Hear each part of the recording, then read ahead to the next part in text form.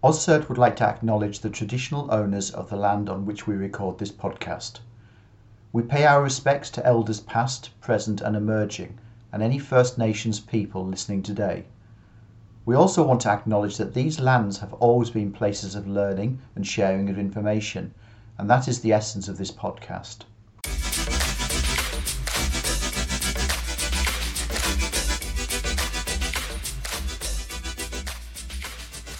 Welcome to the AUSCERT podcast, Share Today, Save Tomorrow. I'm your host, Anthony Caruana, and this month I chat with AUSCERT's Diversity Inclusion Champion for 2023, the amazing Daisy Wong. If you're a regular at security events, you've probably seen Daisy wheeling around on the brightest pink wheelchair you've ever seen.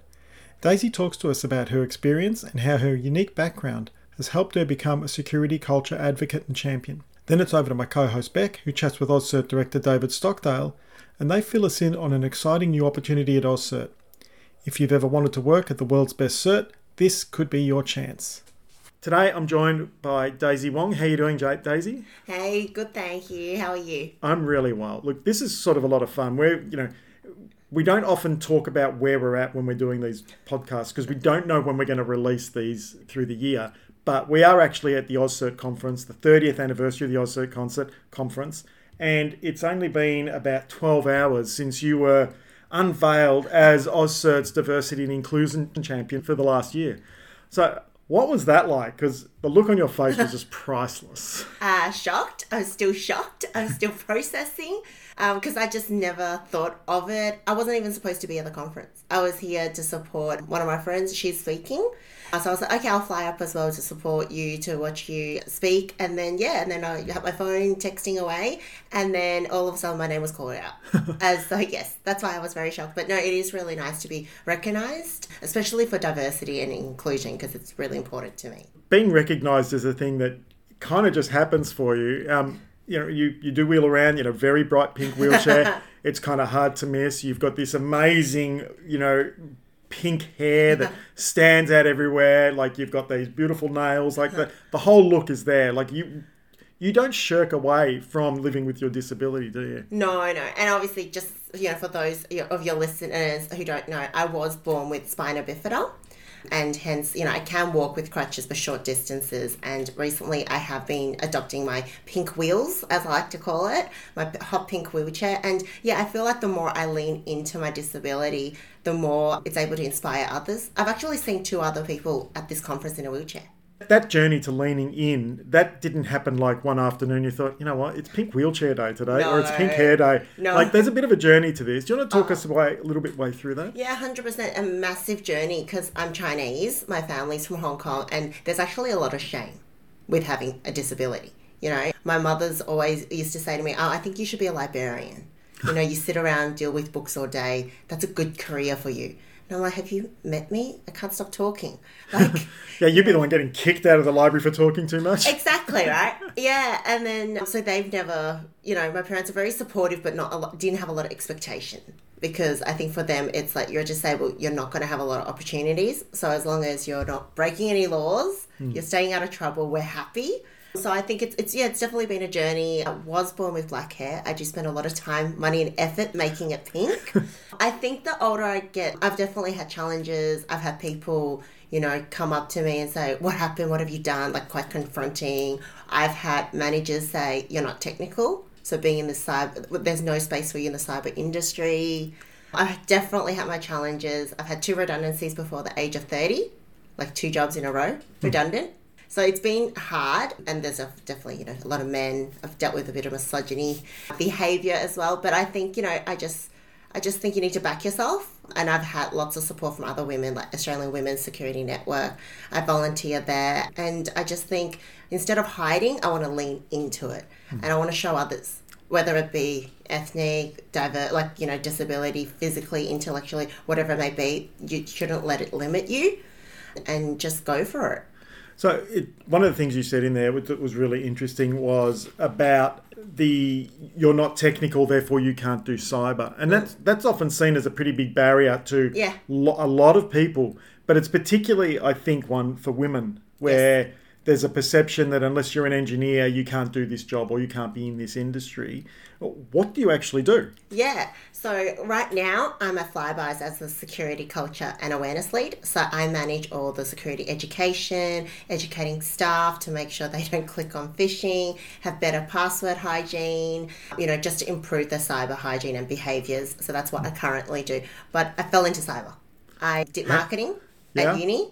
Someone actually told me I should have been a radio host at one point. Yeah, anyway. I can see that. Yeah, yes, I think so too. But so I did marketing at uni and I thought I was going to be at L'Oreal selling lipstick or something, like love makeup, hair, beauty, as you mentioned. But I graduated. I got a graduate position at IBM and I cried because I'm like, I don't want to do IT. I have no idea what this means. But my sister, being the older and wiser sibling, said, just do it for a year. Get some experience under your belt. And if you really don't like it, we'll find you another job. And so I fell into, IBM graduate role, project coordinator. I ended up in this storage team, change coordination. And then that role was made redundant 2.5 years later. And then I kind of figured project management was kind of what I wanted to do. Then I got a job at NAB in the pen testing team. Out of all of NAB, okay, all of IT, all of security, ended up in the pen testing team. So you're surrounded by the uber nerds of the uber nerds. Yep. Yeah. And then I essentially had to herd cats. I had to manage when they did the pen test, when the reporting was done, but more importantly, how do you explain complex cybersecurity vulnerabilities and risks to the business owners? They just want to know when they can release the app so they can make more money. Yeah. While the pen testers are like, we've broken it, this is bad, go recode, redevelop. So that's where I think I learned how to explain complicated security risks and concepts in business language. And then I was told, hey, we think you'll be really good at culture and awareness. That's where all the women go next. How did that make you feel? I was like, nah, not doing it. Nah, not doing it. So I was actually really against it. I was really against it because I just felt like I was pigeonholed before I even explored what it was. So I was against it. So I was like, nah, not doing it. Then I left NAB. That role was also made redundant. So was it made redundant because you kind of said, don't pigeonhole me just because I'm a girl? Was that like, is it that, or did the role, did you kind of just get it done and there was nothing left? Or? No, I think they were cutting costs, and I think having a schedule ops person to manage the pen testers was just seen as unnecessary. They didn't really value the soft skills that the pen testers could manage their own schedule. So that role was made redundant. And then I was at the crossroad. Because I did my Prince 2 project management course. So I was like, okay, do I just go, because I by then I knew I liked IT enough that I wanted to have a career, stay in it. There's also some practicalities with it. I think with IT you can work from home. So with my disability, the flexibility of working from home really helps. It means I don't have to lug my wheelchair around every day, be stuck in traffic, because it's quite difficult for me to take public transport. So I think IT was a good industry for me to be in, because even pre-COVID, I was always working from home. At least we have the ability to. Yeah. Yeah, and then so I kind of strategically chose, I'm going to stay in IT. Cyber, really bad experience. I was constantly told, you're not technical, there's no place for you, just awareness. So then I was like, nah, that's it. I'm going to leave cyber. I'm just going to do project management, IT project management. Then lo and behold, I fell back into a cybersecurity project manager role in government. Did that for about 10 months. And one of my projects was an awareness culture project. And that's when I think I found my calling.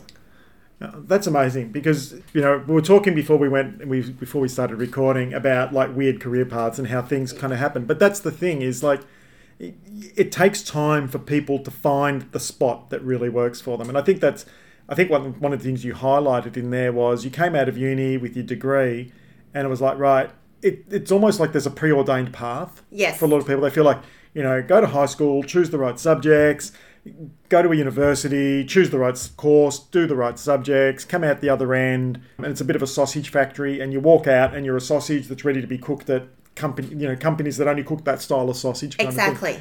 But you've kind of proven that, like, you come in and because the skills you would pick up in marketing are incredibly valuable in cyber. Like what you learn about communication it's probably the biggest problem we've got. You would have heard Rachel Toback speak recently. Yes. And it's the story, communication is the key, one of the exactly. keys to what we do. 100%. And that's why I definitely use all my marketing skills all day, every day. I'm always designing a new poster, a new background, a new Teams background to, communicate the message. It's Cyber Awareness Month, for instance, or Scams Awareness Week, or this month we're all about, locking your device. So, there's actually a lot of marketing. And I often tell my friends who aren't in the industry, that's what I do. I market cyber to staff.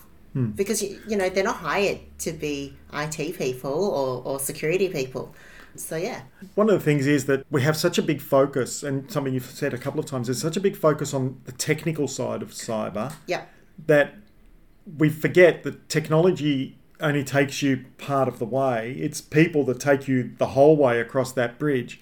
And you can't engage people by only giving them firstly doom and gloom stories about 100%. hacks and potential vulnerabilities and whatever, but also being able to communicate to them in their language to say that thing that was in the newspaper yesterday about whatever the threat of the month is at the moment, that doesn't matter to us because we have these 5 mitigation strategies in place that you do every day, and you guys are awesome because you do this and you protect them. Is that how do you is that what's going on actually? Is that you're making sure that they don't also get sidelined and bamboozled by the technobabble that comes out from the professional 100%, nerds? 100%. Nurse Nancy is who I like using. She's my best friend. She's a nurse. So Nurse Nancy is who I use all the time. She's hired to save lives. She's a theatre nurse. That's her job. But we're now telling her every time you check your emails, you could potentially take the hospital network down. That's a lot of responsibility and onus. And, she doesn't understand. She's not educated to understand all those, like you said, cybersecurity jargon and bamboozled. So I think it's really important to make it digestible and understandable and, help them relate to it. So, always, my messaging is always, it's not just what we do at work, but it's actually, what we're teaching you at work is also going to help your personal life as well, and your kids. It's going to help protect your family and your kids. So, yeah. And I know, look, one of the education programs I did years ago when I was the IT manager at a place was I just taught people how to secure their Facebook accounts. Yeah, that's right. And you just do that and you say, at the end you go, and by the way, if you could do that at work, that would be really nice too. It's almost that. It's Yeah, and now she understands. She's like, okay, because, she used to not argue with me, but she used to say, well, I'm a nurse. Why do I need to know about all this security thing? Why do I need to lock the laptop? I'm here to just use it to punch some figures in, And I said, but you have a lot of technology, and if you don't protect it, it could be a life or death situation. Yeah, and we have seen that in health, in Victoria, for example, when Melbourne Pathology was hit, and I think Royal Melbourne Hospital had an attack. So we have seen that across different verticals where it has boiled down to a user being coerced into carrying out an action that's resulted in something quite significant. Correct. So talk to us a bit about what does that mean at a place like FlyBuys? Because for most people, FlyBuys is just a thing they tap at the register when they do their shop every week. Yeah, so we actually have 8.9 million active members. Hopefully we're going to hit the 9 million mark soon, which if you think about it, it's majority of the Australian adult population. So it's really important that we keep our members' information safe and secure. So, it's not just your personal details like your name, your birthday, address, but it's also, how you shop. We collect that data as well and how we protect it. So, and I think it's really important that our staff, our team members know how to protect our systems and data. So that's where I come in. So they know to be really careful of phishing emails. When the CEO sends you an email to buy gift cards, maybe check with the CEO's EA to see if that's actually happened. Most likely it hasn't. But could you imagine, a lot of people use FlyBuys, a lot of people, get a lot of value from it. Well, could you imagine if you go to Coles and you're trying to tap, and because of a cybersecurity attack, you can't do that. It could cause a lot of issues because we have lots of partners as well. So in Australia, obviously, you look at the data that comes out of the OAIC and the ACCC around scams and breaches and attacks and so on. The threat environment in Australia is escalating. I think the OAIC revised their We went from, a threat every 8 minutes to every 7 minutes over the last 12 months that they reported. And we've certainly seen them in the news with, we've had finance, healthcare, we've had all these huge breaches that have gone on in telco and so forth. How has that helped you in your job in communicating culture? So, I don't know, I'm sure you've heard of it. Never let an incident go to waste. Yeah, never let a good crisis go to waste. Never let it go to waste. So, I think it's good. It's helped open the conversation. So, because it's reported in the media, people know about it. So that I feel like awareness has really increased. But culture, so for me, I think awareness is one way.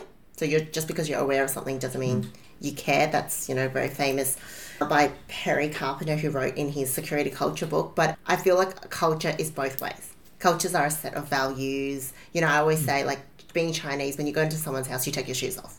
So same thing. We want it to be culture intrinsic, like these behaviours. So I think it's a bit two-way. I think with all the recent data breaches and incidents, it's been good because people's awareness has been increased. But I also feel like we're getting to a point, it's getting quite saturated, and data breach fatigue is real.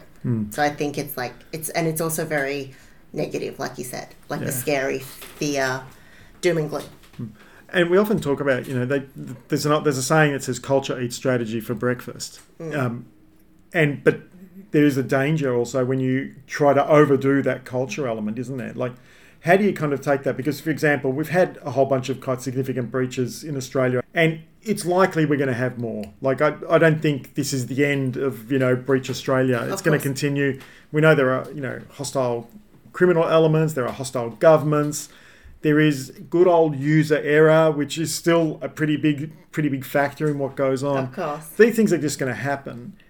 How do you kind of balance that fear and saturation? How do you make sure that doesn't overwhelm what you're trying to do in terms of building positive culture? So I think it's really important to use empathy.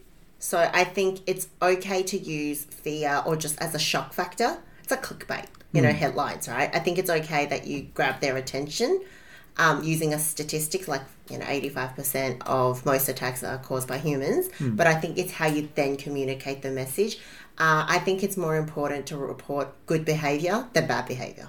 So how do you do that? Because we do, for example, people often will report they've received a phishing email. Yep. And that's a good thing because they've reported it. But do for example, in your experience, do people actually come back and say, by the way, we stopped 55 phishing emails because people told us about it, and the result was this really positive thing where we didn't lose this money or we gain this, we didn't lose these customers? Is that the kind of stuff you're involved 100%. In doing? So I think a lot of people in the industry report click rate. So the negative, the bad, the negative behaviour, the behaviour that we don't want. So it's always click rate, 10%, however much. 10% click the link. I think what's more important is the reporting rate.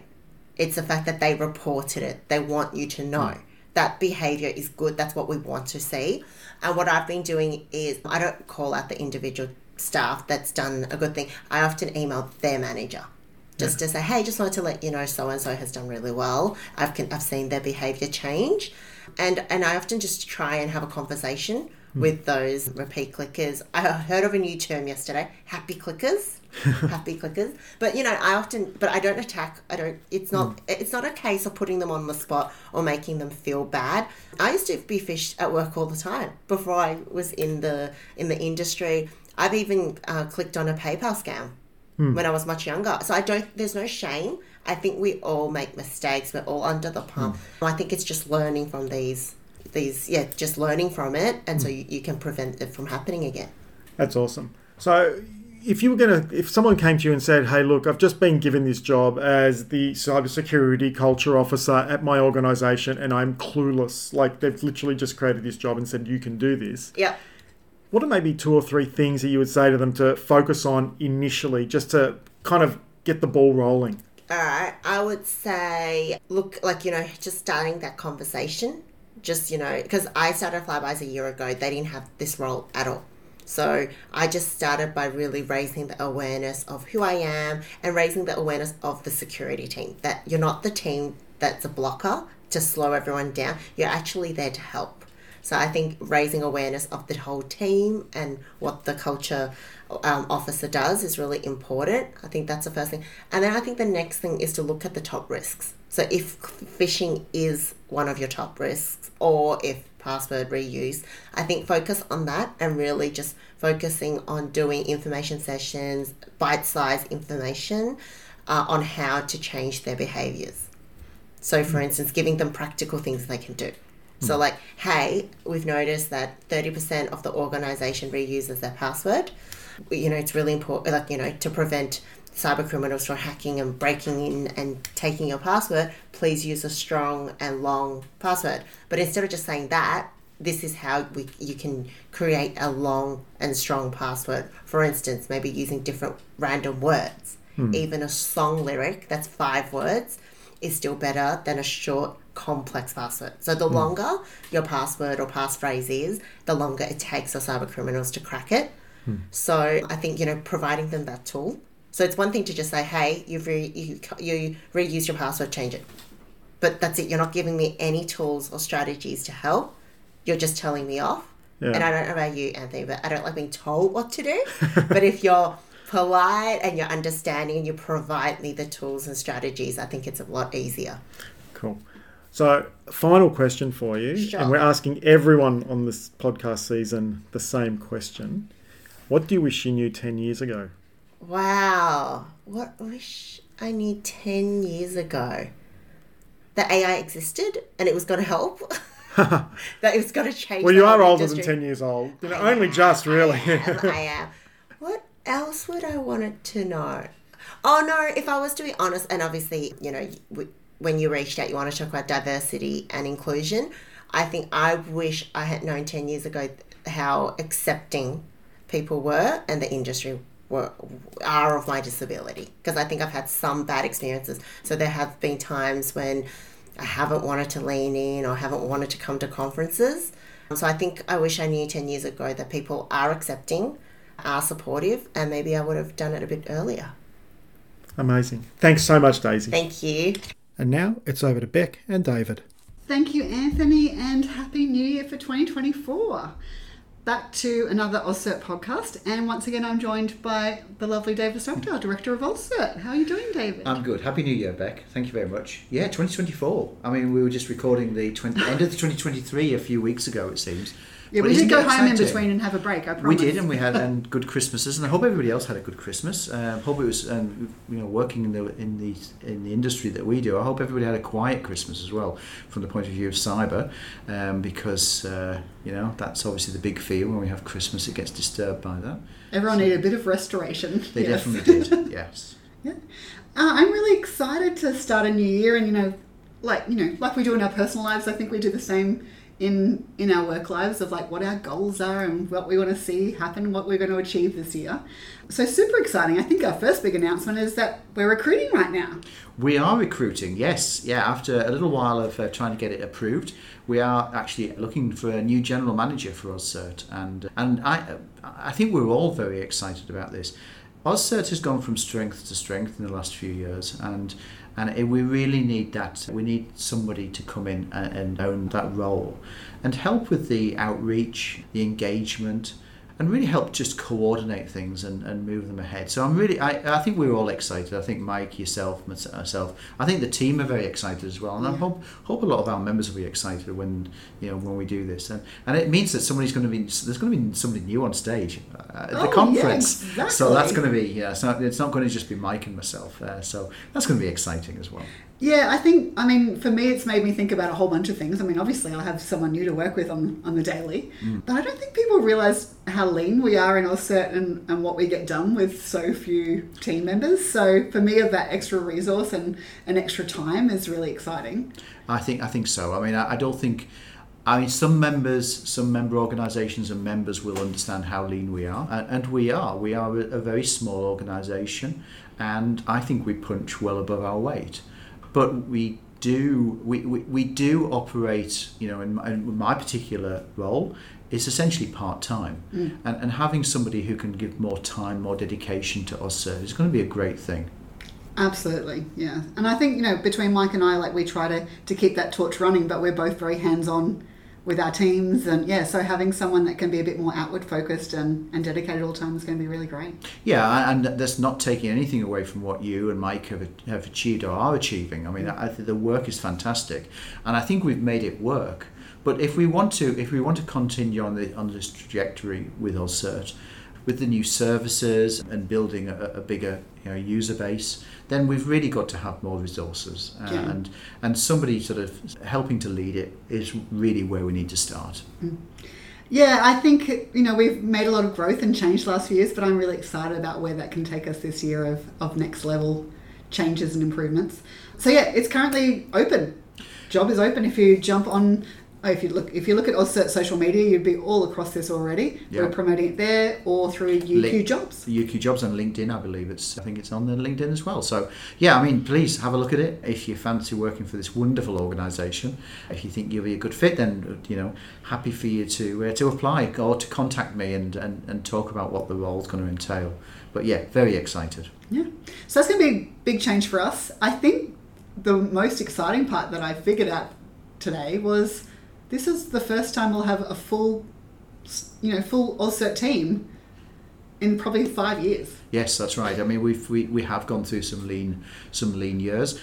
Being part of the University of Queensland, whilst we're very well supported, we are part of a bigger organisation, and certain things are imposed on us. So I think building up with this new capability is just going to help us really increase those new initiatives as well. I've been, obviously there's been a lot of team meetings and ideas and project plans and things happening, as always happens in January. So I'm really excited to continue a lot of the work that we're doing with member engagement last year.